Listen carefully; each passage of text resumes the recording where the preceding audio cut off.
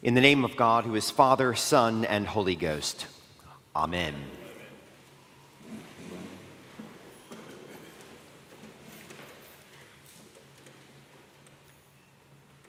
If God were to offer you the opportunity to go back in time and to visit just one scene in Jesus' life, where would you go?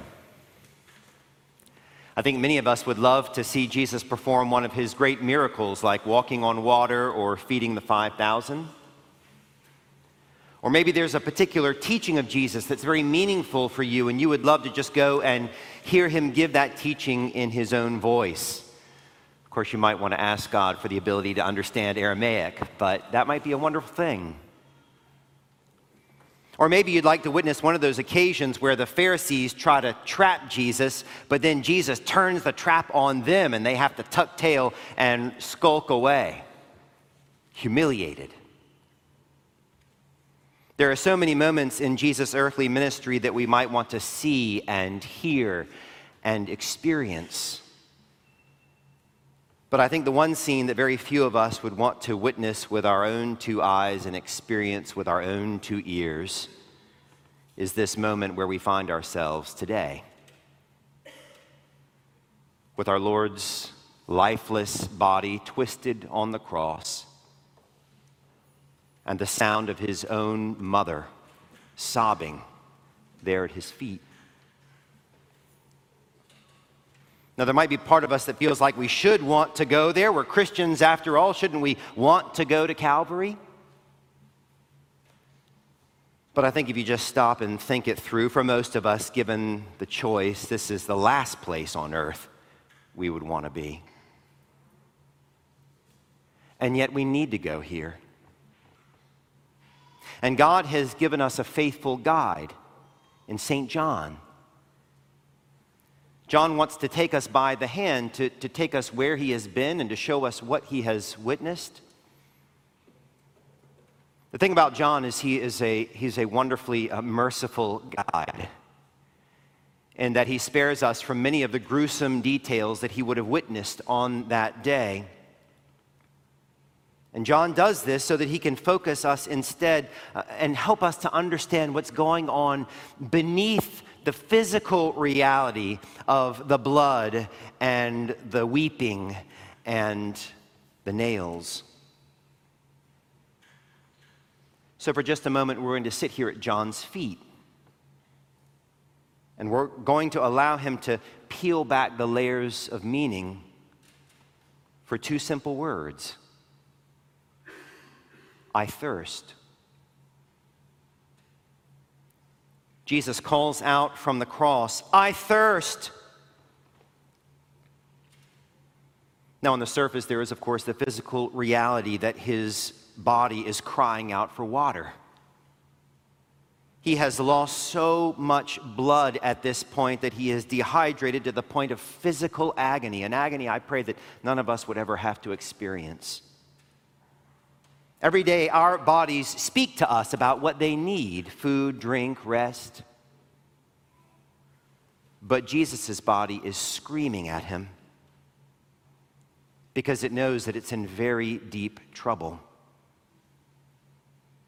So those words erupt from Jesus almost reflexively, I thirst.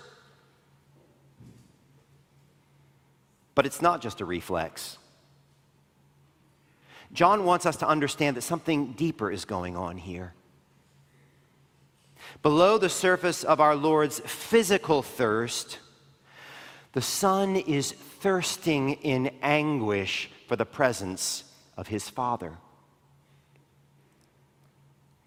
The preacher C.E. Allen once shared a story that illustrates what's happening here in this moment between our Lord Jesus and his Heavenly Father. There was a little girl who had been left in the sole care of her father. We're not told whether or not her mother died in childbirth or simply abandoned them, but this little girl was the apple of her father's eye, and over the years, they came to be all in all to each other. One day, the little girl developed an infection in her foot. The The town doctor consulted with a nearby surgeon, and the two physicians determined that her foot would have to be amputated in order to save the little girl's life. As you can imagine, the father was in anguish. It fell upon him to share the news with his precious daughter. He was in anguish, of course, because not only would the procedure cripple his little girl, but this was in a time before general anesthesia, and the father knew that the procedure was going to be agony for her. But they had no choice. So he sat her down and explained it to her as best he could. When he finished, there was a long and painful silence, and then his daughter made a very strange request. "Daddy, I will have it done if you will make me one promise," she said. "And what is that?" her father asked. "If you promise to put your arms around me and to look straight into my eyes," she replied, "I will consent." Now, who knows if the father had the presence of mind to understand what it was that his daughter was asking of him, but he agreed. "I promise," he said to her.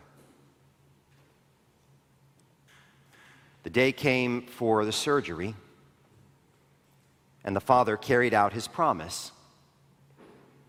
He held his daughter in his arms, and he fixed his gaze on her face.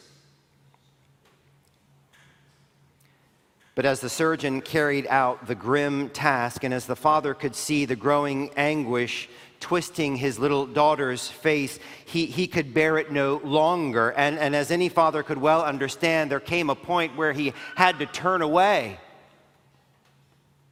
And as soon as he did, his little daughter cried out, "Daddy, Daddy, you promised, you promised." And as the father turned back, what he saw was like a knife to his heart. His little girl lay there dead on the table. Friends, what happened between that father and that daughter is a picture of what happened between our Heavenly Father and His Son, Jesus, as He was hanging there on the cross. Because as the sin of this world was being poured out upon Jesus there on the cross, as Jesus took upon Himself our brokenness, every time we had the opportunity to say a kind word but didn't, every time we let our anger run away like some freight train and delighted in it, every promise we have broken, every cruel word we have spoken, all of it was poured out upon Jesus, infecting Him, poisoning Him, and it was agony for Him. And there came a point when the Father could bear it no longer. And so He turned His face away. And in that moment, Jesus cried out in anguish like the psalmist, "O God, you are my God. Earnestly I seek you. My soul thirsts for you. My flesh faints for you, as in a dry and weary land where there is no water. My God, why have you forsaken me? Father, I am so thirsty for you, but you have turned your face away from me. I thirst." Friends, this is the terrible truth of what is happening.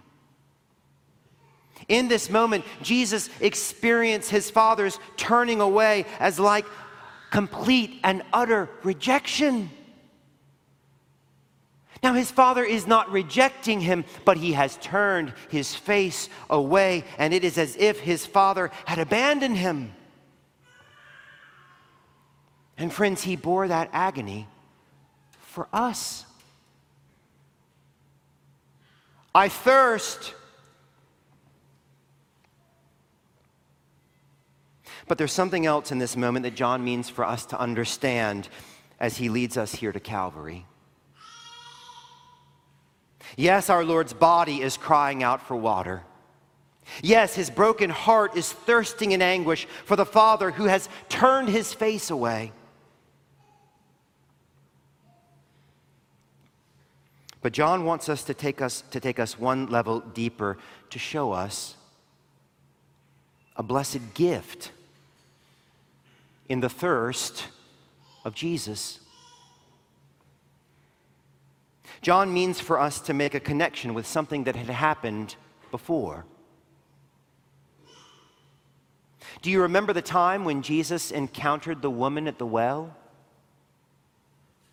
Do you remember how Jesus asked her to give him a drink? But then Jesus sort of turned the conversation around and he began to offer her a kind of water, what he called a spring of water welling up to eternal life. If you remember that encounter, when you read it, it's obvious that Jesus is thirsty for this woman to have her thirst for the living God quenched. Jesus is thirsty to quench her spiritual thirst. And indeed, it becomes clear that Jesus is thirsty for all those who are spiritually thirsty and lost to come to him, that he might give them a spring of living water in their hearts to quench that thirst. We are meant to connect this thirst with his thirst on the cross. Now hold that scene in your mind, the encounter between Jesus and the woman at the well, because there's one more scene that John intends for us to connect with what's happening on the cross. Sometime later, after Jesus spoke to that woman during the Jewish festival called the Feast of Booths, Jesus said this to the crowd, "Listen, if anyone thirsts, let him come to me and drink. Whoever believes in me, as the scripture has said, out of his heart will flow rivers of living water." And then John says this to show us the gift that is found in this thirst of Jesus. Now this Jesus said about the Spirit, whom those who believed in him were to receive. Now, John tells us that on the cross, Jesus gave up his Spirit. That is, Jesus didn't just die. No, he handed over his Spirit. To whom? Yes, Jesus handed his Spirit over to the Father in the moment of his death. But listen again to what John recorded back there at the Feast of Booths. Listen. Jesus stood up and cried out, "If anyone thirsts, let him come to me and drink. Whoever believes in me, as the scripture has said, out of his heart will flow rivers of living water." Now this Jesus said about the Spirit, whom those who believed in him were to receive.